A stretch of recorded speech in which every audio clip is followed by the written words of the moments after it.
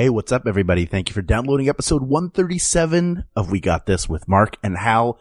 Los Angeles, West Coast. Finally, we are doing our first LA show. We're so excited about it, and we're doing it with our podcast twinsies, Can I Pet Your Dog? It's all going down on Sunday, November 5th at 7 p.m. at the Moroccan Lounge that is in downtown Los Angeles. Just go to our Facebook group for info because you get $5 off your tickets if you order them online and early. Go to facebook.com/groups/We Got This Podcast and then go to events. Click events on the left-hand side. All the information's there. Or you can go to my website, hallublin.com/live. You'll see a link there to buy tickets too. Our special guest for the show will be none other than Lil Janet Varney. We're so excited to finally do the show live in our hometown, and we hope you can join us. And don't forget, the day before that evening, the 4th of November, is going to be the Thrilling Adventure Hour benefit. So if you're coming into town for that, stay just a little bit longer for our show. You'll be glad you did. But for now, please enjoy episode 137 of We Got This with Mark and Hal. Hello, I'm Hal Lublin. And I'm Mark Gagliardi. Since the dawn of humanity, one issue has gone unsettled. With the fate of the world in the balance, we're here to settle, once and for all, Best Children's Show. That's right. Don't worry, everyone. We got this. Podcast should have a theme song. Podcast should not have a theme song. Yes, they should. No, they shouldn't. They sound good. Yeah, but people are just going to skip past it. You know what? You're right.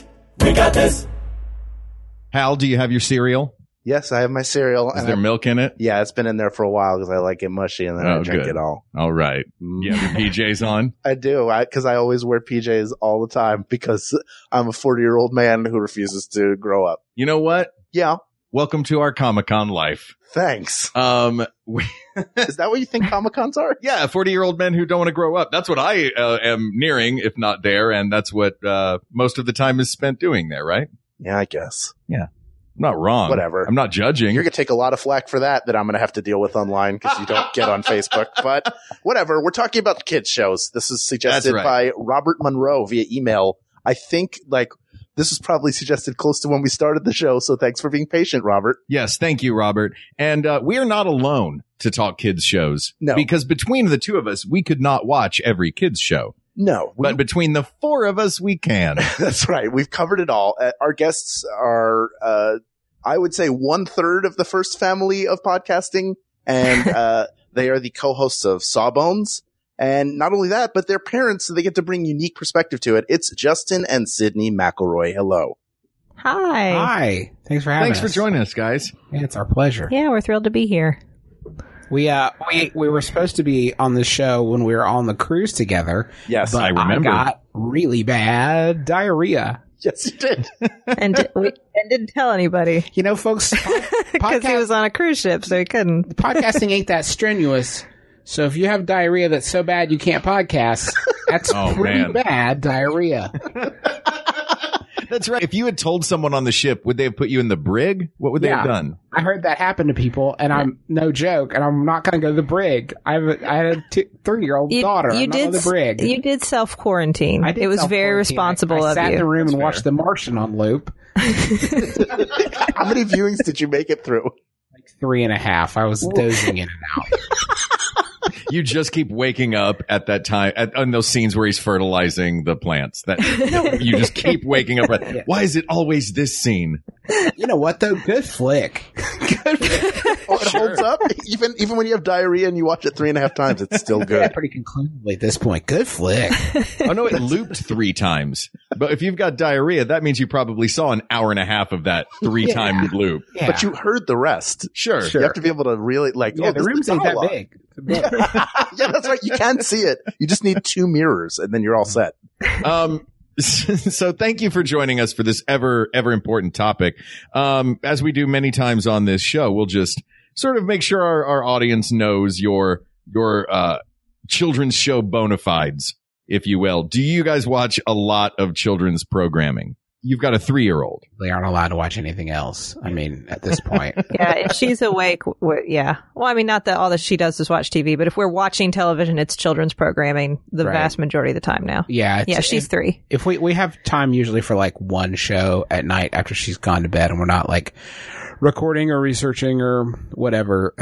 So that's like really appointment viewing. But the vast majority of our TV intake is children's programming.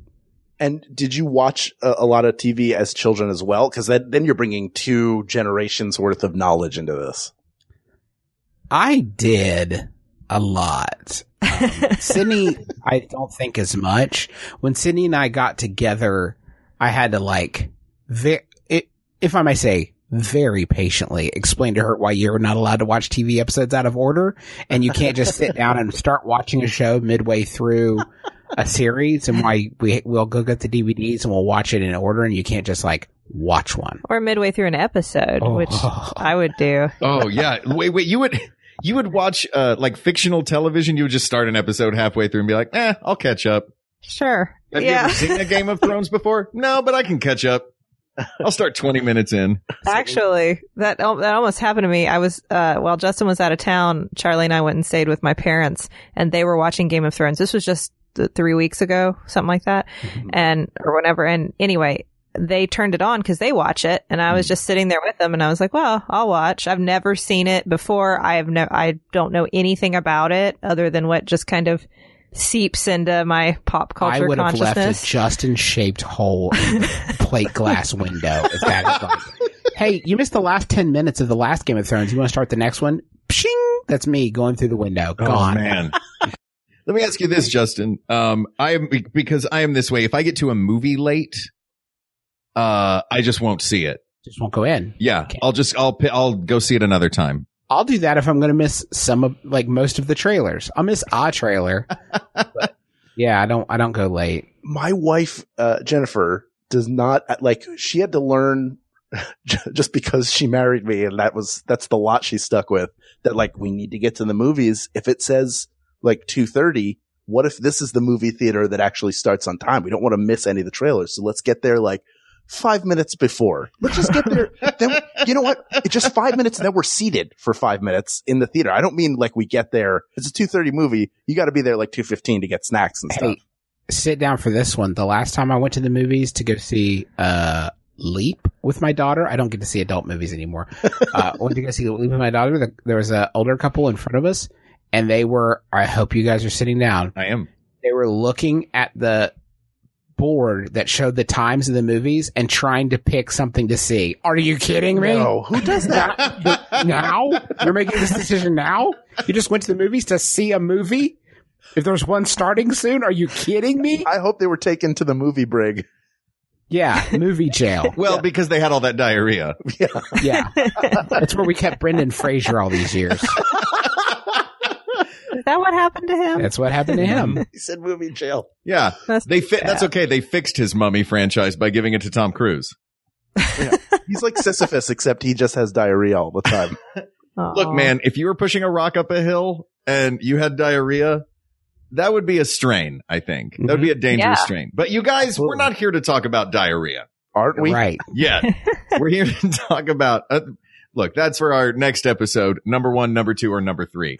Yeah. Well, let's go inside baseball then, because there was a conversation that happened via text where we were trying to determine, well, how are we going to tackle this? Because kids show is a very wide range of programming. And you could probably divide it into 2 halves. There's educational programming and entertainment programming. So I was like, let's just do educational. And Justin was like, hold on. No. Let's do all of it. But you had a good point, Justin, which I'll let you make here for the people who don't text with the 2 of us. Well, there's a few of you that weren't on that text chain with us. Sorry, guys. Big group text. Should have left the conversation. It got good after you went. Everybody has left the conversation. For me as a parent now, and I wouldn't have thought of it this way when I was younger, but for me as a parent now, I tend to look at everything that she watches as like educational in a sense, where it may not be like reading and math and numbers, but a lot of the stuff that we really like her to watch is stuff that is educational from like an ethical perspective or a moral perspective or a values perspective. You know, things that like, you know, oh, this reflects our values. This reflects how we see the world. And this is the kind of thing that we want her to be exposed to. And I feel like an extra layer of responsibility of that sometimes because we have a daughter and there's so much like very kind of old fashioned, these like girly images that are still out there, like princess themed stuff that perpetuates these images of this is what girls are and this is all they can be. And that I'm very conscious of now, even more so than I ever was before. So in this scenario, like, would you say something like Elena of Avalor is more like the girls are princesses versus Doc McStuffins, where she is a medical professional who tends to stuffed animals? Or Professional? Yes, she's a doctor. Man, I got a sneaking suspicion that Doc McStuffins is playing pretend. I don't know. You got to read between the lines, right? There's a lot of clues in there. Yeah, follow the money, dude. Yeah. That's tough though, because definitely I like Doc McStuffins for that reason. But then you look at like Elena of Avalor, and we watched that one, and she is a princess, and it's still definitely, she wears beautiful dresses and all the princess stuff, but she also like sword fights and she runs the kingdom on her own. And she has a lot of traits that you didn't used to see, I think, back when I was younger, and like princesses. She's a little arrogant. She's kind of brash. Not on her own. She has a cat. This is the thing there. The patriarchy still told Elena of Avalor that she had to be a crown princess instead of being, as she sings, ready to rule. She still has like a council of advisors and her abuela and her uncle. But that's mainly because she's 15. That's okay. That's fine. But she's been locked in a portrait for like 40 years. So actually she's 55. Okay. It was an amulet, not a portrait. The rest of her family was trapped in a portrait. Okay. Let's get it right. And I thought Sophia the First had the amulet. Okay. That's the amulet that Elena was locked in. Is it? I didn't realize that these universes collide. Oh, for sure. This is okay. So Elena of Avalor was trapped in an amulet, Princess Sophia's amulet, and that was actually like, it was technically a spin-off event that went unaired. What is it, like the Mystery of Avalor or something like Secret that? Secret of Avalor. That's why Sophia found it was her job to unlock that mystery and save Elena. And then Elena took her kingdom back by force, and it ruled. She led a revolution of the people. It was amazing. Yeah, and that's Game of Thrones. Yeah. She's like the Khaleesi. She has 3 dragons. She's like a very good of the Prince-I. She's like a very good one. She's like has a lot of really, I think, good qualities. The songs are all really great. And it's very entertaining. As an adult, it's like I have been brought to tears by There's a Day of the Dead episode. Wow, delicious. Right. Just beautiful. Sobbing. This does seem like a trend now, because there is also Star versus the Forces of Evil, where Star is Star Butterfly, a princess from another realm, is living in modern day America and is taking it is her job to defend the world from the forces of evil, and she has a Marco, her best friend in distress. So I do like that all of the princesses are starting to get some amazing superpowers, and like it does start to feel a little bit like Have Your Cake and Eat It Too. Like there's a show that we've only watched a couple times called Nella the Princess Knight. And it's like, okay, I see what you're doing here. Like, you know, as like these large companies have their head on a swivel enough to know that like they are not going to be able to just do the usual princesses and get like the broadest sort of range of audience. It can feel a little bit, I don't think this is the case with Star, but like some of these shows can feel a bit craven with like the, like, oh no, I know she's a princess for sure. Yeah, definitely a princess, but also she's got a gun. Yes. I don't think any. Do you guys watch Gun Princess? Good. Oh man. TM. That sounds like, I'm sure that's an anime. But it's definitely better than, there was some sort of animated storybook thing that Justin found for Charlie to watch at some point that was all of the princesses, like the classic Disney princesses, having a tea party, and they're very stressed out about throwing the perfect tea party and whether or not their prince husbands will be excited about their tea party. And I mean, they sing song, like who sings the one song about I think Ariel does. Ariel sings a song about importance of manners. Like, are you kidding me? She put a fork in her hair. Like, I'm seriously going to take manners advice from her. Do you think that children's shows over the years have gotten better or worse? I would argue better, because I would say that this particular element is a big plus. Yes. Sorry to interrupt. Yeah, I think by and large also there are many fewer shows now. Like when I was growing up in the 80s, there were a lot of shows that were designed just to sell toys. And like, I'm not saying that is not the case anymore, but I don't think you see, I don't think it's built that way. I think the shows are built first and then they get popular and then the toys follow suit. But like, you have shows in my era that even the ones that are fondly remembered, but like G.I. Joe, Voltron, Transformers, like they were designed to build He-Man. They're designed to build toys. Yeah. And the toys came first for most of those, didn't they? Yeah. Yeah. And they're complete fluff. I mean, you're not going to get anything useful to really like chew on from a cerebral perspective from a lot of those shows. And I would say that would be an anomaly. Mm-hmm. So do you think that is one of the criteria we should look at, is this sort of brain food, something to chew on for a children's show? I guess ideally whatever children's show winds up winning will ultimately have an educational element and some sort of meat to it. It's not going to be cake. There's going to be some bread. Like you mentioned Steven Universe before when we were texting, as a show that is like, this teaches good morals, and Sesame Street teaches numbers and letters, and as long as there's some sort of cerebral, oh, that's a thing I need to recognize.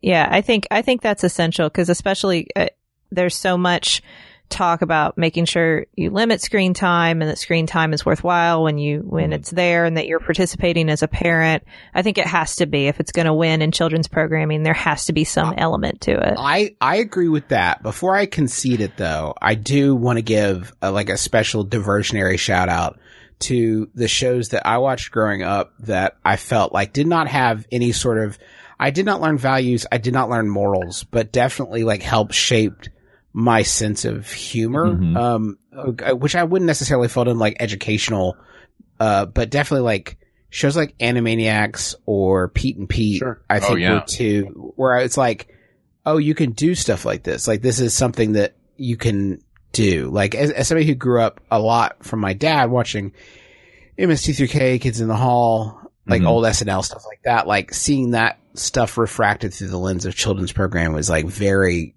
very impactful for me. And definitely like with shows like Animaniacs, you go back and watch it now and we have, there are cultural references in that like would have been 40 years old when I was a kid. I mean, it's like completely just writers trying to entertain their dads, I think. I would put Animaniacs up there because I don't think that it's I mean, first of all, I don't think that anything that crafts your comic voice is fluff.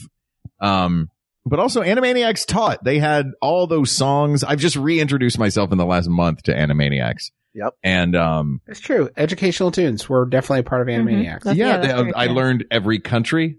For some reason, Gambia, Guinea, Algeria, Ghana, that phrase stuck in my head. So I know that those countries are all apparently near each other. I would like to give a shout out to G.I. Joe, which I know is not going to win. And I watched it. I remember when it debuted and they showed, I think it feels like for a week they showed the pilot every afternoon and I was there for it.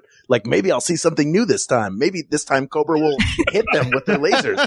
But if you want to tell me that barbecue coming up and showing you not to touch a live wire that's fallen on the street isn't educational and helping you become a better person, then I don't know what to tell you. I remember more of the knowing is half the battle segments from G.I. Joe than I remember of the actual show. Yeah, don't get in that van. It is like it's troubling subtextually for like, this is designed for latchkey kids who we assume we're just not getting basic human like, don't touch a live wire. How did you make it this far? Honestly. And meanwhile, here's 20 minutes of undisciplined dudes going after an elite fighting force. That's a pretty cool knife, kid, but try to keep it out of your leg. Hey, when you're finished heating up your own dinner, maybe don't jump down in that ravine. I'm gung-ho. Hey, I'm Bazooka. Today I'm going to tell you how to get in the middle and teach your parents not to fight so much because it's starting to hurt your feelings. Just spitballing here. Maybe it is your fault. Here are some things you can do to be better in the family dynamic. Oh, God. I didn't watch G.I. Joe. Was this on there? Yeah, I missed all this. For sure. This is like that was like the hallmark. I feel like G.I. Joe at some point had to team up with Dare. Did they team up with I'm Dare? sure they did. Probably. Probably. Sergeant Slaughter would be like, "You're a maggot if you do drugs." Like, Dare, the only T-shirt that was ever worn, ironically, the day that it was given to you. I think there are also some shorter segments of television. Specifically, I'm thinking about Schoolhouse Rock, which is not a 30-minute program, but also like they're really great shorts. I feel like the winner has to be at least a 22-minute television program. Yeah. Would you all agree? Sure. I was going to mention Mortimer Ichabod Marker, but also there are other reasons that is not on the list. Yeah. There's also a lot of stuff. We talked about better or worse from now till today. I think that animated series are definitely 100% better. Right. But if you look at live action stuff, and I'm not going to say like better or worse, but God, there are some bananas things that we got exposed to as kids that are just like so completely out there. It is so obviously like drugged out dudes just like trying to get a TV show together with $100,000 that Canadian Broadcasting Company gave them. Like, you look at a show like Today's Special. Oh my God! I was hoping just you'd going bring to that up. mention I was Today's hoping you'd Special. bring it up. Shout it loud and clear, brother. If I was to tell you, hi, I'd like to pitch a new show. This is the show. After a department store closes, a woman named Jody puts a magical hat on a mannequin named Jeff, and she hangs out with him. But if she takes the hat off, he dies. Also, there's a security guard. And did I mention the other two people were humans and he's a puppet? I have no explanation for this. Also, there's a mouse. Anyway, can I have some money to do my show? Like, absolutely not. You most certainly cannot have. Wait a minute. How about if the mouse rhymes every sentence? Okay, well now I'm Also, let me just put a bow on it. The security guard has a sliver-like control room where he watches everything on screens and talks to a Did I female mention that? computer. Did I mention that? I think they had to figure back then, though, there wasn't as much children's programming. There weren't as many shows aimed at kids. So they could make terrible stuff? Exactly. Kids just have to watch it because it's like, well, at least it's not that boring crap my parents watch. Whereas now they have multiple channels all day long, 24 hours a day dedicated to stuff they like. Right, yeah. You know, plus all the streaming. I so. do want to point out that series ends the way another one of my favorite children's series ends, which is with everything being packed up in a box, being sent out, which my other favorite children's series, Amigos, which starred a young Mark Gagliardi trying to teach Spanish to children in Tennessee. Hey, to children all over Sorry. the country, my friend. All over the country. This was PBS. This is everywhere. This is on PBS. But it ended with all the kids being packed into boxes. Yeah. Yeah, we were being shanghaied. We were going to do a series where we taught kids Mandarin, so they had to get us to China. Oh my goodness. So there was, like there was like a weird, I went to watch a clip of it because I hadn't seen Today's Special, obviously, since I was a kid. It's not like anybody's buying that DVD collector set. I'm not going to lie. I watched an episode of Today's Special having nothing to do with this episode. What were you watching? Jeff's Visit about alcoholism? No, I was just on a kick where I was like, I'm going to watch all my old Nickelodeon shows from when I was a kid. And I watched You Can't Do That on Television, which I would like to get back to because that is another great. But I didn't mean to interrupt you, Hal. You were saying. No, I want to hear what Justin's about to say because you brought up You Can't Do That on Television. Oh, go on. Been revisiting a lot of those shows that we used to watch when we were younger to see them through the eyes of our daughter. And you mentioned like watching a whole episode. I don't think we've made it that far on any of them. Like there's definitely a look of like just dawning a horror. Like this was nothing. I don't know why we have such fond memories for this. There's nothing. And I don't know if Charlie has developed like a sophisticated taste in animation or something, but there's a lot of them that 30 seconds in, she's like, this looks weird. I don't like this. Yeah. Weird, I hate it. This old Danger Mouse looks super British. She's super. It's one of her main Yeah, complaints. she's totally a nationalist. What are her favorite shows? Right now, she's watching a lot of Teen Titans. Go. Teen Titans Go. Teen Titans Great Go. show. Yeah, sorry. Does not enjoy Teen Titans. No. Loves Teen Titans Go. No. Sydney and I have had extensive conversations about Teen Titans Go, trying to pick our favorite episodes.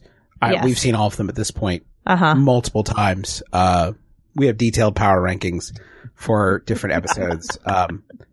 The most prominent right now is The Night Begins to Shine, which, Sydney, can you talk about The Night Begins to Shine? I don't even know how to describe it. It's a 4-part episode arc about Cyborg's obsession with this song, The Night Begins to Shine, by a band, BER, which, as far as we can tell, is not a real band. Yeah, it's right? invented for the show, as near as we can tell. Yeah.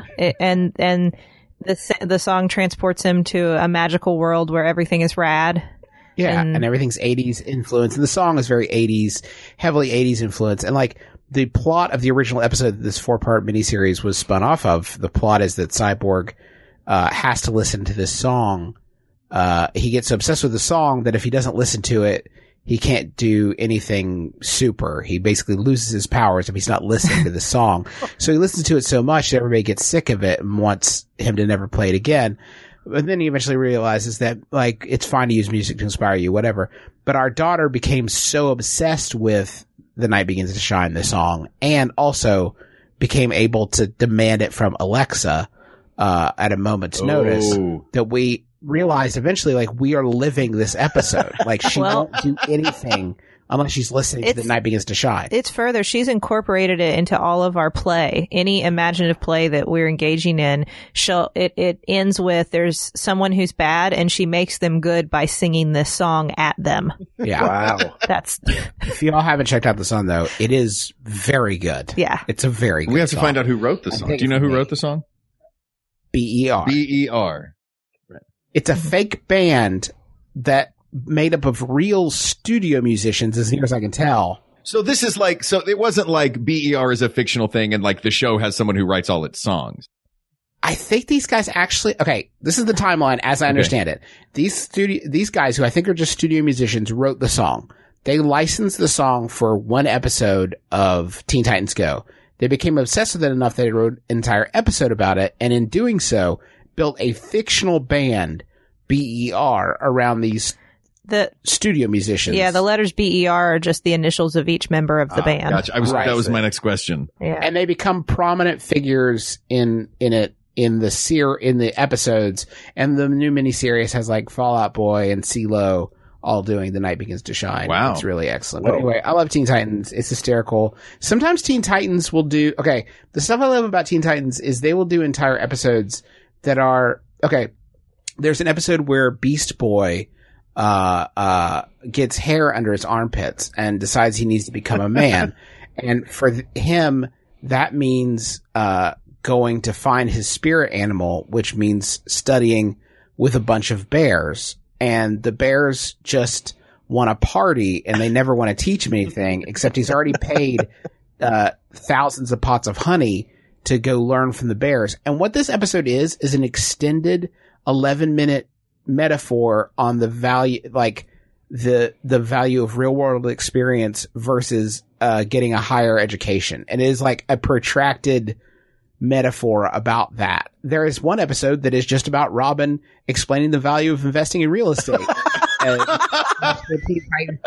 So your daughter finds these relatable. Yeah, she's really, she gets it. Yeah. She watches them though. We watched that one, the real estate one today, and she was. Did she make you read Rich she Dad, was Poor locked on. Dad as she's going to sleep at night? What can we talk about? Another show you mentioned is Daniel Tiger's Neighborhood, which I watched, and I have a theory. I want to float it out there and see if it holds water with the three of you. I would contend, based simply even on just the opening, and I did watch beyond it, that what happened was that Fred Rogers did not pass away of old age or illness, but that he was killed by Daniel Tiger, who has single white femaled him and taken his place, which is why he tosses the shoe, and he does this just like he learned from Fred, and that's like somewhere, probably under that bench or in the closet where the sweaters are kept, are the remains of Fred It's Rogers. it's in the bench. It's just like in Rope. Yes. He just wanted to feel like he invites people over because the thrill of getting away with it excites him. Hey, get on the trolley. The trolley can't tell you what it knows. I have not seen this show. Is the alcoholic Elaine Stritch on this one too? Sadly, no. Oh. They've toned down a lot of the scarier. Sydney, can you elevator pitch Daniel Tiger's Neighborhood? I really like Daniel Tiger's Neighborhood. And I mean, I will say I was a big fan of Mr. Rogers when I was a kid. And so I think part of it was just, oh, this is such a, nostalgic thing for me. This is the land of make-believe. And that's the whole show. It's an animated land of make-believe, and you follow Daniel Tiger and all his friends, and all the old characters from the land of make-believe are there. It's just now their kids are there too, and they're the focus of the show. And it's largely about like emotional intelligence, like how to express your feelings, and they get sad, or they get angry, or they get frustrated. And then there's little jingles that the kids sing over and over and over again to teach you how to deal with these emotions. And they become like really powerful as a parent, because you can just I'm trying to think. I'm suddenly blanking on. If you have to go potty, stop and go right away. Yeah. That one, we use that a lot. Use your words. That's a good one. You guys mentioned, because of Daniel Tiger's Neighborhood, obviously, you mentioned Mr. Rogers' Neighborhood. Now, I know we're talking about children's shows today. I don't know if that show will win, but that show is it has to, I feel like, at least make the Mount Rushmore. We're going to chip 3 of them down and leave only one president up there. But, since we're looking for the one best, I feel like can we start pulling things to the finals?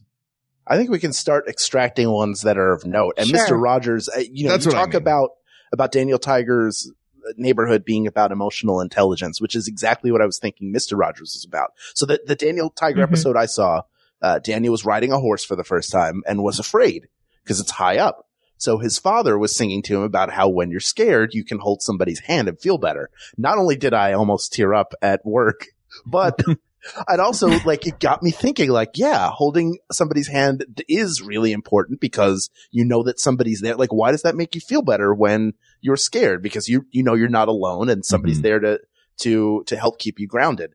And that is continuing the work of Mr. Rogers, who, in one of the greatest final gifts a human can give, left instructions for parents on how to explain to their children that he had passed away and that he was still going to be on television. Make me cry right now. And everything that he did for the almost 40 years or 30 plus at least that he was on the air was not only about here's how pretzels are made. And here's there's one where he plays Miss Pac-Man, and it's like I'm at an arcade. It's just like a Miss Pac-Man. He doesn't speak, and it's just a half hour of that, but it's like very good. It's just him in the background in King of Kong. Yeah, Handyman Negri puts his quarter up on the screen because he's next. But that show was just as much about emotional intelligence and being okay to cry and how to deal with being a child of divorce. Just I think that's incredible. I think that's fair to put that on the final list as opposed to Daniel Tiger, because it's based on Daniel Tiger's very smart updating of those same lessons. And I think probably somewhat updating the lessons themselves to a broader range of, it's condensed, but I think that Mr. Rogers was in the game for so long and touched so many people. I think it is a very convincing argument. That'd be a top pick for me. Yeah. It's way up there. Yeah. Did anybody else equate it with dinner? Because for me, after Mr. Rogers was when dinner happened, so I would smell dinner being made as I was watching the show. So now I still have a Pavlovian response of drooling as I watch Mr. Rogers because I think I'm going to get a treat at the end. But it's going to be placed on your nose, and you're going to have to wait a second before you. Oh, snatch I'll wait. It. I'm going to wait because I know you're going to tell me go. Because you're a good boy, and then I'm going to throw it. I am a good boy. All right. While we're doing this, since we've broken the seal on placing shows into the top tier, the upper echelon of children's shows, do we have any? I mean, we can go through. We can go through category by category and type of show and pull some out if you guys want to do that. Or we could just launch right in and say, these are the ones that I think are the contenders. Then we can start looking at criteria. Does that work for you guys? Sure. Yeah. Does this mean we're not going to talk about Pinwheel or the Great Space Coaster? Can I tell you something about Pinwheel? Pinwheel, for those who don't know, break the news to him, gentle Mark. was a show that was on in the 80s. It's not on the air anymore, Hal. I'm just ripping that Band-Aid off, Justin. But Pinwheel, you can find it online. When I was a kid, Pinwheel was on Nickelodeon, and my sister loved it, and that was her show. And my mom would always say, all right, boys, you can watch your shows as soon as your sister's done watching Pinwheel. What my mom didn't realize was at least it felt in my child brain like this. I feel like they played 3 Pinwheel episodes in a row every day on Nickelodeon. So it was as soon as your sister's done watching her 3 hours of television, then you guys can have half an hour for today's special, which is really, you don't even need that long. I did like that Pinwheel had those Paddington Bear segments. Had like a bunch of short film segments in it, but Calliope, another great little segment in there. I had forgotten until I watched the clip today that Snail, who the entire series is trying to get to the annual meeting of the snails, and never makes it that far because snails are slow, but looks like a nightmare. Like if I put on a German film designed to strike fear into the hearts of anyone who watched it, it would just be that snail slowly moving through the garden, like dead face, 1,000-yard stare, accordion arms, but like a clown face also, and wearing a top hat, like just a nightmare of a puppet. How did we as children not revolt that this was presented as like, this is okay, here's your friend, your buddy, the snail's here? Because they had the dumb idea of doing an entire network for kids. Oh, God, I just loaded a picture of it. Ha cha cha. See? Savagery. That's terrible. Yeah, I'm looking at it right now as well. Also, I'm looking at the lyrics. Do you guys remember the Pinwheel theme song? Sure. Pinwheel, pinwheel, spinning around. Look at my pinwheel and see what I found. Pinwheel, pinwheel, where have you been? Hello, how are you? And may I come in? Death snail. That's the end of the song. Death snail. For some reason, even the word pinwheel makes me think of that song. Like, I don't know how often I say the word pinwheel. Yeah. Except thousands of times as a child. But that's one of those great theme songs that I just wanted to throw that out there. Apropos of nothing, the theme song to Pinwheel is really good. It's not going to It's up there with Eureka's Castle in theme songs that like get me moving. Which one? That one? That gets me joy. Eureka's Castle is about a dinosaur that lived in a castle. Okay. It was a music box that a giant had. That a giant had. Was this a puppet show?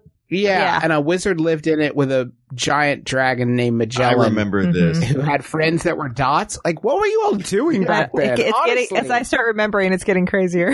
These are the heirs to the Sid and Marty Krofft shows. Yeah. Is anything from the Sid and Marty Krofft collection going to make it into the finals of this? They had a heck of a run. It was just sort of a weird, like, nothing that they did. It was all a little bit early for me, and I know they kept going with stuff, but like the early stuff I found horrifying. Yeah. Like Lisville and stuff like that, I found like super upsetting. Which is just a bunch of terrifying hats. Right. They still are doing a show with, the Dog Whisperer's son. Really? Yeah, Mutton Stuff is with Caesar's son, Calvin Milan. And it's about, like dog puppets. Oh, no. It's whack. I'm sorry. I changed it instantly. That sounds terrible. Nothing. That sounds terrible. Yeah. I don't need any thanks. I'm full. All right.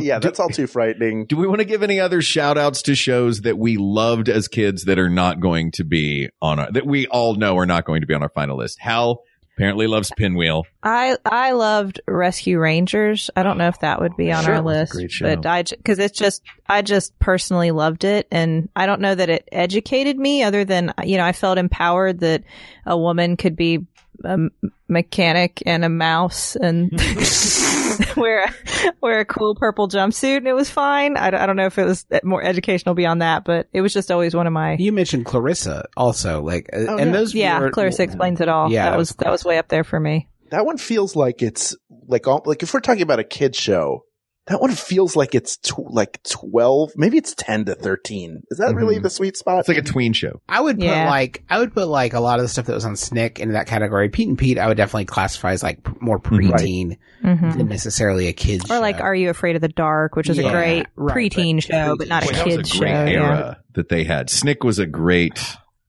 Yeah, was Hey Dude in that? Yeah. Salute Your Shorts. Yeah. Shorts, and they had like Roundhouse, all that. All that. A ton of great stuff. Let's talk about all that for a second. Because as a kid who loved Saturday Night Live, I was like, wait a minute. There's kids doing this? There was nothing I wanted more in my life. I'm older than you enough that I watched it and went, just missed it. Could have been on it. Just missed it. Now I'm in college. And I'm jealous of kids. This is Who is this Kenan Thompson? He'll never amount to anything. Yeah, Keenan and Kel. More like who and who. Amanda Bynes. Psh, you're going nowhere. No one will be talking about her, but when we're all adults. Certainly not. The Great Space Coaster is a fun one that I feel like people have fond memories of, but is again like lots of creepy kind of puppets. There was another one that's the Candy Apple News Network I used to watch as a kid that I don't think anybody else saw. The Candy Apple News Network. I sometimes wonder if I did make it up. One time I had a really bad fever as a child, and I swore that a knight walked into my bedroom and laid a head down on the ladder of my bunk bed. Can't prove it, but it felt real to me. Still, but I reported it to Candy Apple News, and they reported it on their television show. Yeah, it was on the Candy Apple News Network. I don't know. Nobody picked that up? Nobody saw it? Jeez. Candy Apple. What? I don't remember that at all. Network. That might not exist. Now, what was the one that had like Palabra Jot and stuff like that? Was that on Candy Apple News Network? That had the Right Channel. That was a weird PBS show where a little bug talked out of the Right WRITE Right Channel. It was like a lot of that like local public programming that got like elevated to syndication. There was a lot of good stuff. You know what else we didn't mention was the Magic School Bus. Yeah, sure. Oh, that's true. That's a very good one. Yeah, we've shown that to Charlie. That actually holds up. She'll watch that now, which I was a little surprised Pitch the Magic School Bus to everybody who has not watched it, including the one person talking to the microphone right now. I'm aware of it. I've never seen it though. Tell me about it, please. It's Miss Frizzle teaches a class, or Miss Frizz, as I call her, the Frizz, a class of, I don't know what grade they're in. They're elementary school. Is she a quarterback? And she's like that really, everybody had that one really cool teacher that they remember as like, they taught me stuff, but like they were cool. She's that teacher. So it always starts with the kids in the class, and like something happens that triggers a kid to say, well, why does that happen? Or what's that all about? And so they go on an adventure via a school bus that is magic to a different planet or a different time period, or inside the human body. It can shrink, it can turn into a submarine, it can do all kinds of magic things. And then the kids go on an adventure to learn about whatever the Frizz wants to teach them about. I see. Okay. Yeah, that's a good shout out. It's a classic show. I have 4. I just want to say the names of them because they're all from before all of our times, but we should probably mention them. These are faves of yours, or these are the ones that you think will make it into these are the ones that I think should at least be mentioned, if nothing else. This is Hal's Please Don't Tweet at Me. Sure. Please don't tweet at me. Here we go. One is Bozo the Clown, who was more of a syndicated show. Based on Chicago. Howdy Doody show, which is groundbreaking. Also, Winky Dink. Are you guys aware of Winky Dink? That sounds Philadelphian. No, Winky Dink was everywhere. I don't know this Winky one. Dink was a character that appeared on your television and would need like a bridge to get over some water. So what did you do? You slapped your magic screen on the television and drew a bridge for Winky Dink, and then Winky Dink would cross the bridge. So kids were encouraged to smack the screen of their television? We don't smack it. You just get put it up there. real close to the TV, kids. Are you sitting close enough? This is like the 50s. They didn't know. Right. They were like, just make sure there's enough lead in your water when you're going to drink it. So you would either put cellophane, or you would buy a magic screen and draw for Winky Dink. Just one I wanted to throw out there. The last one I have is Captain Kangaroo. Captain Kangaroo, legend. I watched that back in the day. He does not seem like he's real happy to be there. Like he was this close to getting Hamlet, and instead he's Captain Kangaroo. Sydnee mouthed something to me while Hal was inventing Did you just put saran wrap on your television? Hal's imaginary friend that forced him to write on the TV, and he's kept up the lie this many years. It was Winky Dink. I swear. You can hear all that on the Candy Apple News Network. What did she mouth to you? Oh, a show we hadn't talked about yet is Pee-wee's Playhouse. Yes. It's so I'm going to say that one crossed my mind. I didn't want to talk about it yet because I wanted to leave it for, at least for me, I wanted to leave it for the big gun contenders. I love it, though. Okay. Well, that's fine. As long as it's up there, I think that's okay with me. What about, can we talk about Zoom very quickly? Are these more? I just want to talk about it because I watched it Zoom? Today. I don't want those 5 minutes to have been in vain. Zoom is a show. This is currently on? The version of it I saw, no, it was on in the 90s, in the early days of the internet. Mm-hmm. And it was kids would submit emails, and they would submit like game ideas and recipes and different fun science activities. And the kids on the show would show you these activities. The idea being you would learn them and go do them yourselves, maybe go outside, hang out with your friends. So they were using the internet to keep kids off of the internet, which I thought was smart. It's a smart idea. Amazing. It's pretty cool. It's a cool idea. I was waiting for this to be another one of your shows on your network that you made up. You know what?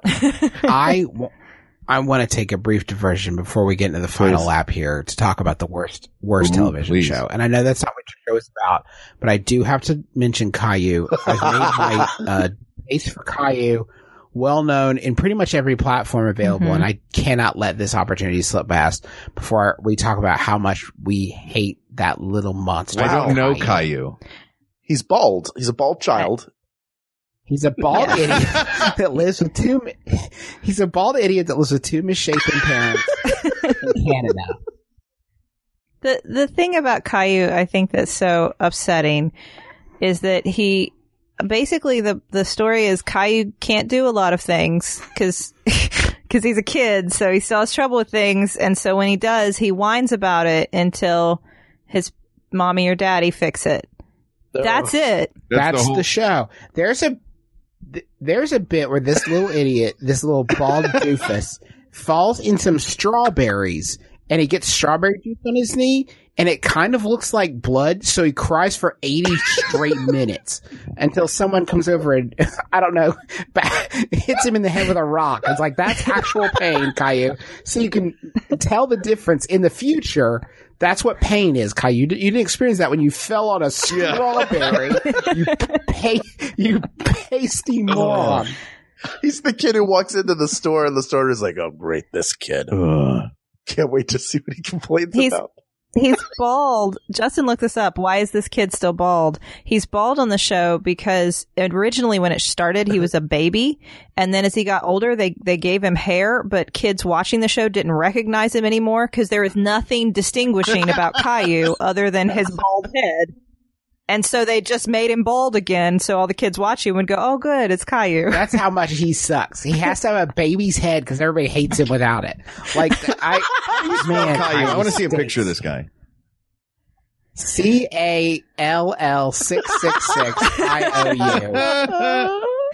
Pretty sure that's wrong. Oh, God. And this theme song is, I'm just a kid who's 4. Each day I learn some more. All evidence to the contrary, by the way, Caillou, because you seem to be making the same stupid mistakes every single episode. Oh, this kid in the blue cap. Is that him? It's a Canadian show? This little, and the little mandarin collar shirt. He always wears that little. Well, I'll have you know that he has a 4.3 out of 10 on IMDb, which seems high based on this. Yeah, because parents notoriously hate Caillou. Kids love him. That's the thing. You can't introduce him. Once he's in your life, he's never leaving because Charlie still will go, what about Caillou? And no. Well, most kids can't do really anything but they do have one role model where they're like, well, I got my stuff together more than Caillou. At least I'm more on top of it than Caillou. That does make me feel good. He can't do anything. That's his sole purpose. Oh, just man. To build children up by comparison. Yeah. There's a picture of him driving a bus. Why is he driving a bus? Look, I can't get sucked into looking at pictures of Caillou on my phone. We have work to do. He could not string together competence long enough to drive. I would not trust him with anything more deadly than a plate of Jell-O. And even that, he'd probably fall into it and suffocate. Anyway, and then go, really "Mommy, Mommy." That's every episode. Mommy, in the Jell-O again, Mommy. Well, you're out, whiny Caillou. And I'll tell you what, guys, before we take a crack at who is still in the top of our list, we already know that Pee-wee is in there, and we already know that Mr. Rogers is in there. We're going to take a little break and find out about some of the other excellent shows on the Maximum Fun Network. We'll be right back. I love it. Good stuff. Man, every time. Well, I hope that you're enjoying this podcast you're listening to as much as we are pretending to. But anyway, why not listen to another podcast too? It's called The Flophouse. And on our podcast, we have recently watched a movie, often a bad movie, and we review it on our podcast, but mainly talk about other stuff and, I don't know, hang out. It's all about hanging out, feeling like you're being with your best friends. Who are your best friends? Us three. Dan McCoy, Emmy Award-winning writer for The Daily Show, Stuart Wellington, owner of the best bar in Brooklyn, Hinterlands, and Elliot Kalin, former Emmy-winning head writer for The Daily Show with Jon Stewart, former head writer of Mystery Science Theater 3000, The Return, so many things. Author of the upcoming children's book, All right, Christmas that's Dog. enough. The Elliot's credits just go on and on. Yeah, but if you like the idea of listening to three funny guys talk about bad movies, then why not come over and listen to The Flophouse? It's available at MaximumFun.org or wherever fine podcasts are found. So get out of here. I'm Allegra Ringo. And I'm Renee Colbert, and we host a podcast called Can I Pet Your Dog? Renee, can I tell you about a dog I met this week? I wish that you would. In turn, though, can I tell you about a dog hero? May I tell you about a dog breed in a segment I like to call Mutt Minute? I would love that. Could we maybe talk about some dog tech? Could we have some cool guests on, like Lin-Manuel Miranda, Nicole Byer, and Ann Wheaton? I mean, yeah, absolutely. I'm in. You're on board? What do you say we do all of this and put it into a podcast? Yeah, okay. You think? All right. Should we call it, like, I don't know, Can I Pet Your Dog? Sure. All right. What do you say we put it on every Tuesday on Maximum Fun? Or on iTunes. Sounds good to me. Meeting's over. We're back. Let's do this. All right. Let's give our, how do you want to do this? You want to go just around you just want to do laps and we'll each throw one in until we think we've got a good mix that everything's covered? Sure. I think we can do 2 rounds around and that'll give us 6. It gives us, 2 rounds around gives us 8. 8. Because there are 4 people. Right. No, you know what I did? Here's what I did. I looked at you and I went, Hal, Sydnee, Justin, Hal, Sydney, Justin, 6. Yeah. No, you have to get involved in this too. So people can yell at you for what we missed. Oh, I never hear it. True. All right. You know what? I will start. Go ahead. I will start. We've already mentioned 2. So will we have 8? Well, that'll give us 10. 10. Go ahead. All right. I'm going to say, so the ones we already have are Mr. Rogers and Pee-wee's Playhouse. I'm going to put the Mickey Mouse Club on that list.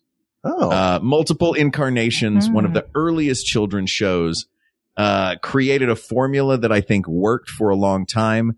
It made a star out of Annette Funicello.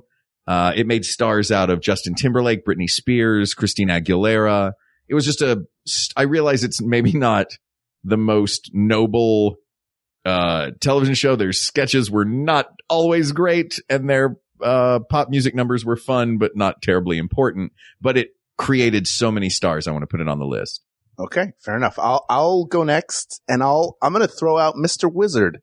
Oh, yes. Who was a dour man, if you're not familiar with him. Don Mr. Herbert. Wizard. Yeah. Right. Who wore goggles and, but one time he did an experiment where he took a fish tank filled with water and then put a bunch of baby powder on top of the water. So it coated the surface, dropped a key, then went and pulled it out and his hand was dry because he never broke the surface tension of the water or whatever. And my mind was blown to this day when I think about it. It is the greatest magic trick I've ever seen. And it was friggin' science. Oh. So I want to put him on there because it's a classic show that helped encourage, children to study science and fall in love with science. Sydney, Justin? I'm going to have to throw out there. I think I feel cliche saying it, but we haven't talked about it yet, is Sesame Street. Oh, of course. Because I mean, I don't know It's what Sesame Street. It's Sesame It's- Street. Yeah. It's been around forever. It's like, it's got research that backs it up. I like that. There's like studies that say this teaches your kid numbers and letters. This is good for them. So Yeah, I feel like Sesame Street is the Mike Tyson in this particular Mike Tyson's Punch Out. yeah. Like once you get through all the other shows, you get to that one last, and can you beat it? I am going to put up Reading Rainbow. There it is. Ooh. Ooh. Reading Rainbow is a show with LeVar Burton in it that is also educational, but celebrates laser-like reading. Just pounds you with the value of reading, celebrates authors, celebrates stories, and is just about not education, but about developing a passion for reading, which I think is like extremely powerful. And I think is an invaluable sort of thing. Yeah. I don't need to go around twice. If you've got more, literally all the ones that I would have put up there as the greatest have all been said. I mean, That's kind of Justin, do you have more? You're going to talk about greatest. I mean, it's really hard to beat those. I mean, like ones that I love more, and maybe are more like entertaining or like stuff like DuckTales, which is like so good, but is not necessarily going to like, as a parent, would I feel like maybe that's a decent metric. It's like, would I feel like I had done my child a disservice by not exposing them to it? Yeah, and there's stuff like that now that I think is very educational and it's positive, and I like that Charlie watches it, like Go Diego Go or The Octonauts or Dora the Explorer, and they're good, but they're not up in this category. They're Right. good, solid shows. They're not at this level. And again, I would say stuff like Steven Universe is like that, where like I am in constant, I live in a constant state of gratitude that there's something that is as progressive in children's programming as like I feel in my day-to-day life. If you haven't looked at the Steven Universe because it sounds like a kid's show, I mean, you're right. But it like so deftly touches on so many things that other kids programs like would not even veer near. And it's a beautiful, moving, powerful show, that I'm not necessarily as certain as on this tier of show, but, is they're pretty astounding. Rushing it right now. Cartoon Network is a Steven Universe and Mighty Magosaurs and Teen Titans Go and We Bare Bears. They've just got like OKKO we've been watching a lot of lately is a new one. Really good. It's about a world of heroes, basically, where everybody is trying to be a hero and has different abilities, but it's about a kid learning how to be a hero, which is very cool. And you know what's in this same world, I think, is Gravity Falls. yeah. Oh, yeah. Which, as a parent who has to watch shows with kids, I love Gravity Falls. I can watch that anytime. It's like sort of like Twin Peaks for kids. Yes. Not nearly as disturbing. Sometimes disturbing, but not as. It's got something also that I think Steven Universe has too, which is which is not something that I think is fairly new in children's programming, but a wonderful sense of humanity. Like it's a very humane show in a way that a lot of kids shows I think are not usually. I think a lot of times kids get an idealized version of the world that I think shows like Gravity Falls and Steven Universe and things like that are like, it's much more humanist. They respect kids more. Yeah, they treat them like people and not like something different. Yeah. I don't think I have anything else to add other than I just want to say that Sesame Street is obviously the best thing to come out of the Children's Television Workshop, but they had 3 other really notable shows that are not going to make this list. One is The Electric Company, which is all about reading and grammar for a HBO slightly has a new version older audience. Yes, they have a new version. They have the rights to the show, and they have the 2009 to 2011 version. But that was a good step up. You watch Sesame Street, then you got to Electric Company, which featured Rita Moreno and Morgan Freeman, and before we knew what a horrible human being he was, Bill Cosby was also on that show. But it's worth checking out just to see what it would look like if the 70s threw up on your television. Yeah. And Spider-Man through Spring. Yes, Spidey. Nobody knows who you are. But the other 2 shows that came out in the 80s were 3-2-1 Contact, which is another great science program, and Square One, which is a really good math program for kids that came out like just at the edge of my watching kids television. I loved 3-2-1 Contra. Yeah, you had like, that was great. But Square One had Mathman and MathNet. Yeah, I didn't care about math. So good, right? So good. We're down to 6 though, folks. Square One is great. Here are our final 6. Sesame Street, Pee-wee's Playhouse, Mr. Rogers, Mr. Wizard, Mickey Mouse Club, and Reading Rainbow. Now, we have talked a long time about a lot of shows that we love. So we can't really delve, too entirely deep into these, I suppose, with the time we have left. But that said, now let's think about some criteria that just with those criteria in mind, we can start eliminating them. Tell me if this works for you guys. We'll think of a list of criteria that are the most important things, which we kind of touched on at the beginning. And then we will round robin eliminate them, much as we round robin added them. With a cheery send off.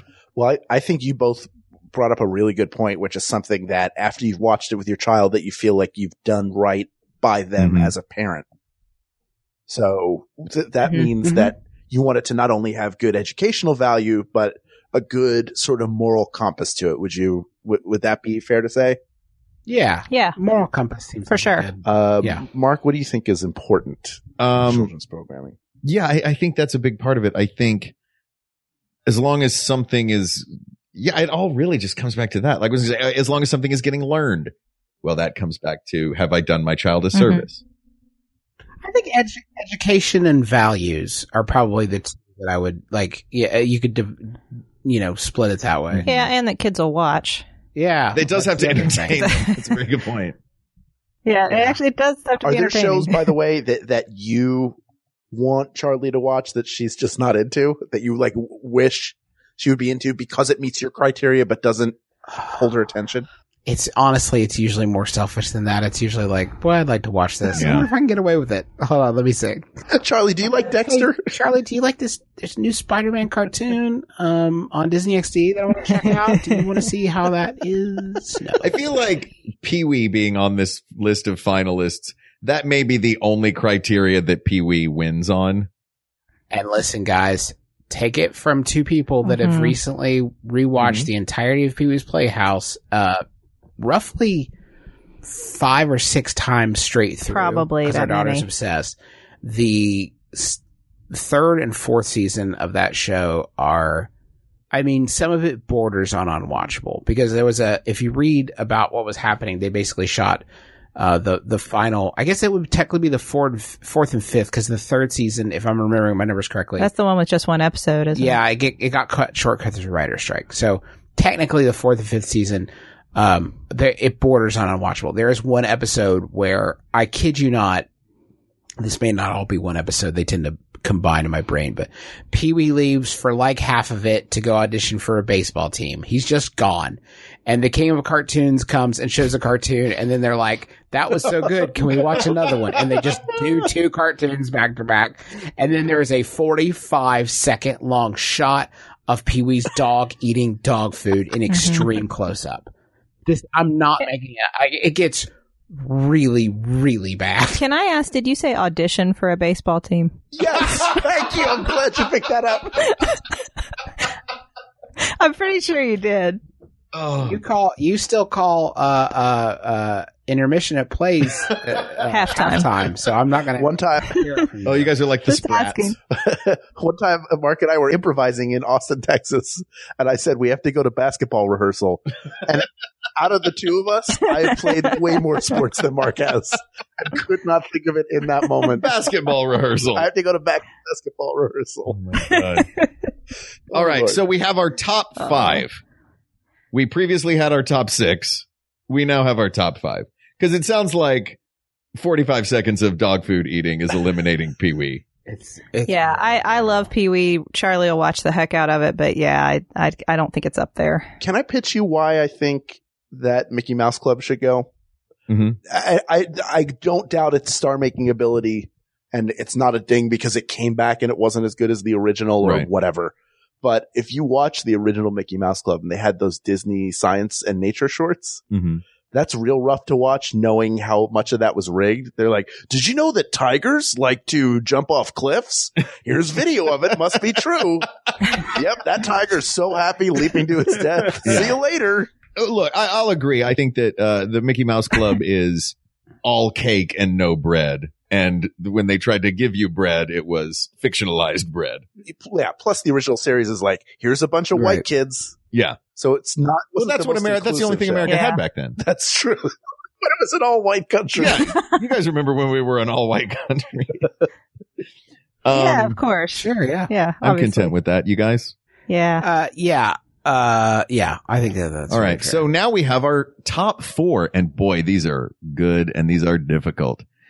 Sesame Street, Mr. Rogers, Mr. Wizard, and Reading Rainbow.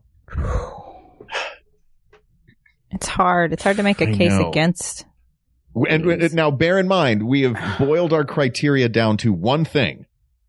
And that is, did I do my child a service by showing them this show? Did I enrich their life? But these all meet that criteria. Sure. I got them to read. I got them interested in science. I taught them the value of emotional intelligence and not being afraid to have emotions.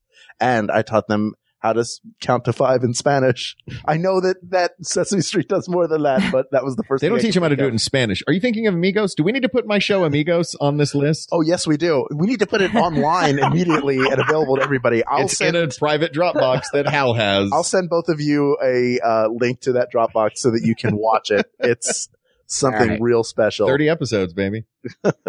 Still living off those residuals like a king. Yeah, those PBS residuals. You owe them money every time it is.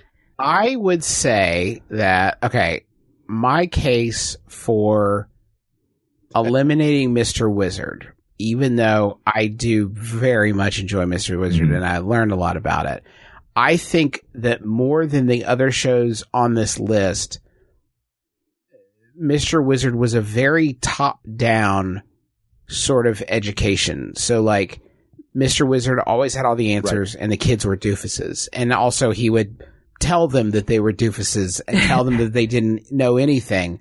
And here, let me educate you. Like, not in those words necessarily. Sometimes he was cantankerous, but, like, I think that because the actual lessons can be transient sometimes, and in the case of science can even sort of evolve over time, I think, as we learn more and explore more. I think that, like, establishing a passion for science, it would be a much more noble goal for a show like that. And and I do think that Mr. Wizard did that to a certain extent for sure, but I don't think in terms of, like, showing kids great role models of, like, here are kids that also like science. Right. Here are kids that are also like, I mean, they like it enough to go over to an old man's house to learn about it. But like, that sort of top down thing, I don't think is necessarily the best for, like, instilling a passion for something. That's, I wouldn't have thought of that, but that makes absolute sense. So now we're down to Sesame Street, Mr. Rogers' Neighborhood, and Reading Rainbow.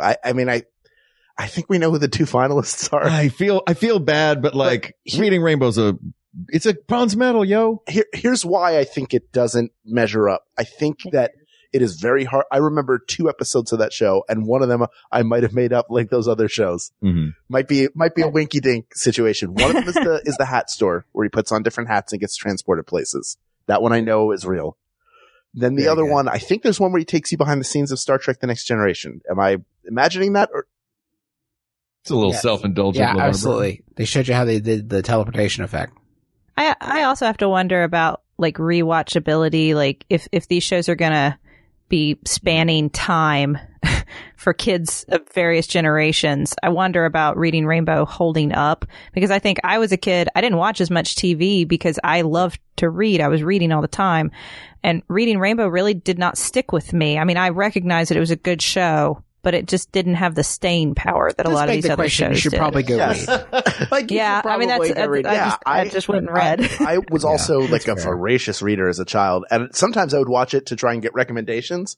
Did not read one book that was recommended by a child on that show, because they all felt the same. Like, the Matter of Creepy Hollow is about 3 kids who maybe saw a ghost, but don't take my word for it. Man. Or do you like porpoises? Here's a book. Yeah. Like, well, no, I don't think I do. Never mind. Also, those kids were unreliable critics because all of them liked everything all the time. Yeah. No kid was like, I found this book derivative of the author's last work. Do you want to know about making amends and giving over to a higher power? Here's an AA pamphlet that I found in the gutter, but don't take my word for it. There are 10 more steps waiting for you. Do you know what thetans are? These can. Don't take Zeno's word for it. Da-da-da. Okay. So we haven't even talked about Sesame Street yet. Yeah. Wait, Did you say it's fine? Fine. I get it. Why are you mad? I'm not. What's the matter? No, I'm not mad. It's like so all encompassing, isn't it? I mean, like it's so big. I mean, I don't think that we need to do too much to highlight the great things that Sesame Street has done. No. As Sydney said, it's the only show that has like educational value, like scientifically demonstrated educational value. Although, wasn't there some research on Daniel Tiger did. Yeah, too, actually. They did a study on emotional intelligence. Sydney when I was pondering outside before we started recording, like how Sesame Street doesn't win. Sydney made a fairly compelling, there is one knock that I think you could expand to other areas of Sesame Street, but I think, and a lot of people get really upset about this, and I'm not one of those, but everybody talks about when Elmo started on the show as a major downturn. And I don't think that. I don't hate on Elmo. Elmo's fine. Charlie likes Elmo fine. Of course, she's 3. But I do think that when I watch older episodes of Sesame Street and the newer ones with Charlie now, there's so much more Elmo, and that kind of like, it's more similar to all the other shows that are on. It's more just kids stuff and being kind of silly, and that's good. I mean, I'm not saying that doesn't belong there, but I feel like the balance is shifting away from the older Sesame Street that was more, I don't know, that was more of an ensemble piece. Exactly. Yes. What is Elmo's primary teaching function, I guess? Elmo learns more than he teaches, really. I mean, I think that's the big difference, is that Sesame Street was a show about talking to kids, adults and adult characters, older characters and puppets and stuff talking to kids. And then Elmo was the kid that all of a sudden joined the show.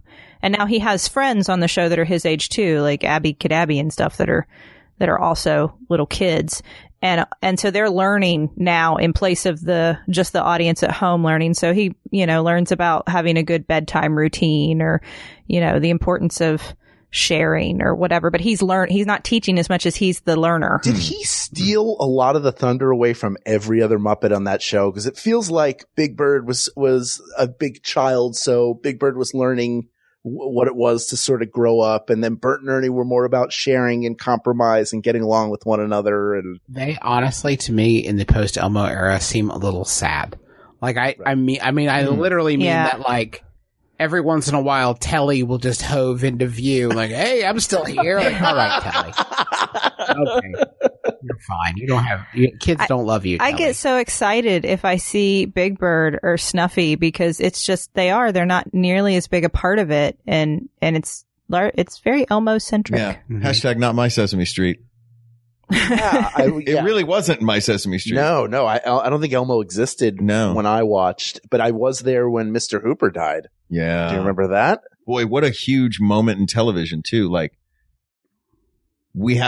kids have to know about this. Yeah. I mean, they did dip it a lot more into that emotional intelligence in that moment when they held the whole special, and Big Bird singing "I Cried When Mr. Hooper Died," which is sadly a very catchy rhyme.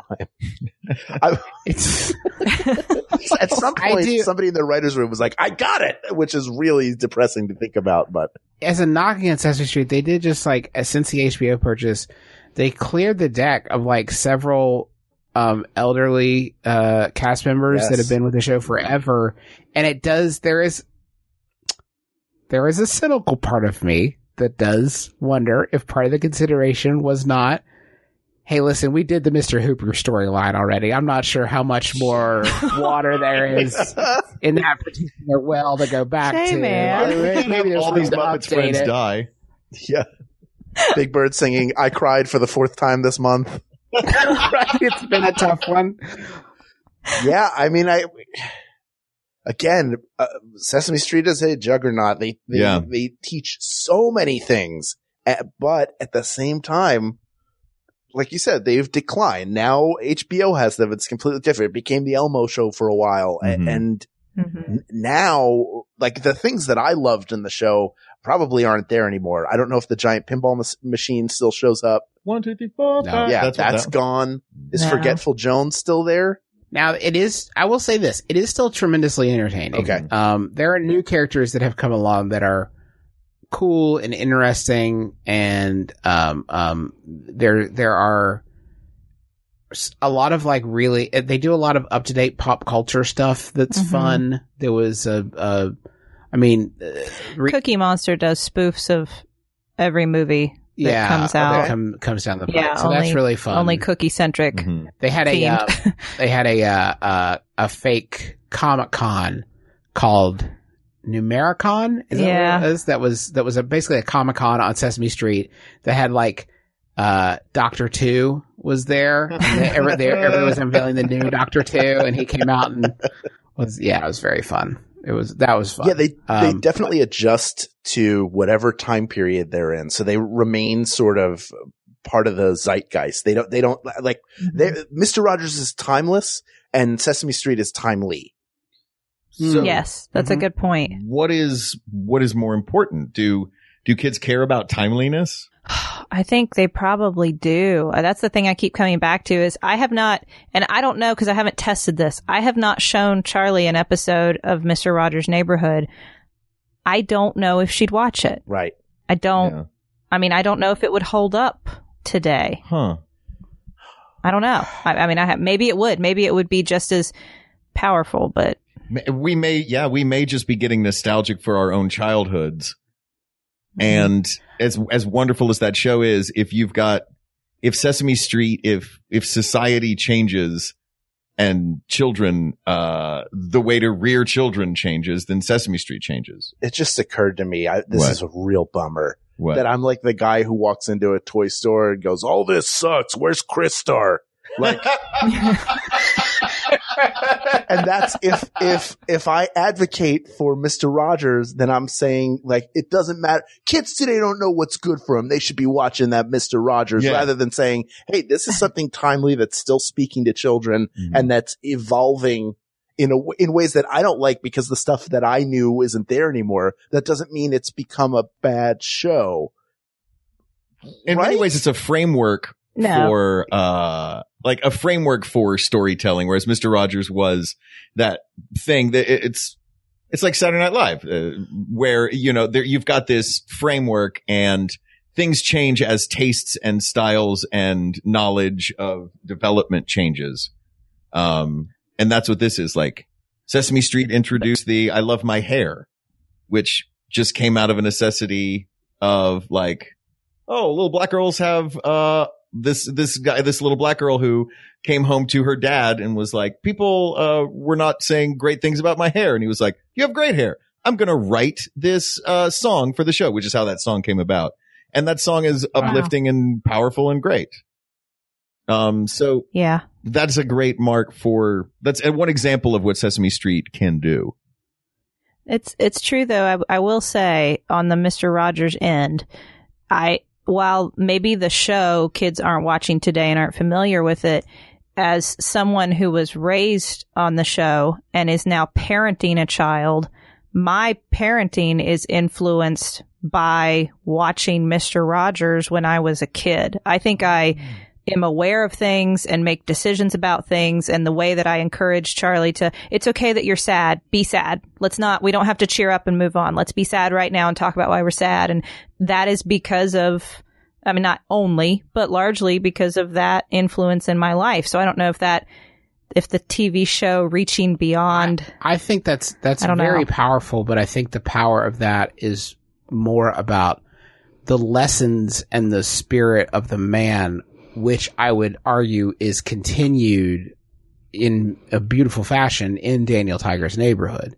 That's true. That's but true. like if that show, if Mr. Rogers' Neighborhood were the be all end all, then Daniel Tiger's Neighborhood wouldn't necessarily need to be. I mean, there's obviously like logistical issues there, but like I think that the power of those lessons, I think I would put above the stuff you learn on Sesame Street because I think it's more important. Mm-hmm. But it's like the fact that those lessons can transmute to a new TV show. You know what I mean? Like it's almost makes the show less important. Slightly. I mean, like not to detract the man from and it. the meanings. Right. Yeah, I get what you're saying. That makes sense. Like That's if fair. we're picking best dude, like for sure, Fred Rogers is up there. But I think the fact that Sesame Street is still Sesame Street and is like weathered. Like you think about it, like kids today versus kids when Sesame Street launched 30 some odd years ago. Like that's unfathomable. Like it is staggering. It is a staggering achievement that show has remained where so many other shows have fallen by the wayside. Mm-hmm. It sounds like we have our answer. All right. It's the most boring, predictable one humanly possible. I know. Why did this last an hour and 18 minutes? It should have lasted 30 seconds. What are we doing welcome here? to We Got This. Yeah, this is what we do. Frequently, we know what the answer is going to be, but we have to get to the bronze and silver and runner-ups. But now it's official, Yeah, right? Now it's official scientific. for all This is time. it. Yeah. Well, it will be right now. People of the world, I don't like the new remix theme song. I don't care for all this Elmo business. I don't like all the new stuff. Grandpa, take your pills. I want pinball machines that are animated. I want a guy falling down some stairs holding pies. And I want a kid taking his llama to the dentist. And inexplicably in 1970s New York, I want parents just sending their child to the store to buy a bunch of groceries that child has to remember. What happens if the kid doesn't remember to get a quart of milk and a stick of butter and a loaf of bread and a dozen eggs? I don't know, but it probably involves a pillowcase and some oranges. Guys, Sesame Street is going to be 50 years old in 2 years. For almost 50 years, it has been a standard bearer in children's programming. It revolutionized the game and it gave us lovable characters. They waited to license. And here's something interesting is Jim Henson allowed the licensing of the Muppet characters on that show, which he owned, only if the profits went directly back into the workshop for programming. So it became a self-sustaining business even when public television money wasn't coming on time. When they would get all their entire $2 million grant at the end of the year, they found a way to keep it going. And now they're on HBO, so you can watch The Sopranos at first and then just hop over and see what Elmo and Zoe are up to. That's the staying power of the greatest kid show of all time. You knew it before we even started the episode. So if you have just find Mark, just send him, I'll give you his home address, send him letters. Yep. If you have a problem with there's something that you didn't hear, but the greatest kid show of all time is Sesame Street Asked and Answered. Justin, Sydney, thank you for coming on our show. This was a treat. We've been trying to do this for months. Oh, thanks for having us. This was a lot of fun. Please tell everybody about, I mean, I can't imagine there are people listening to our show that don't also listen to Sawbones, but if they're not, they should be. Please tell them about the show. For sure. It's a medical history podcast. Sydney's a physician, and she teaches me about all the weird, terrible ways that we've tried to fix people over the years. And Justin gets grossed out and freaks out about it. That's the show. That was awesome.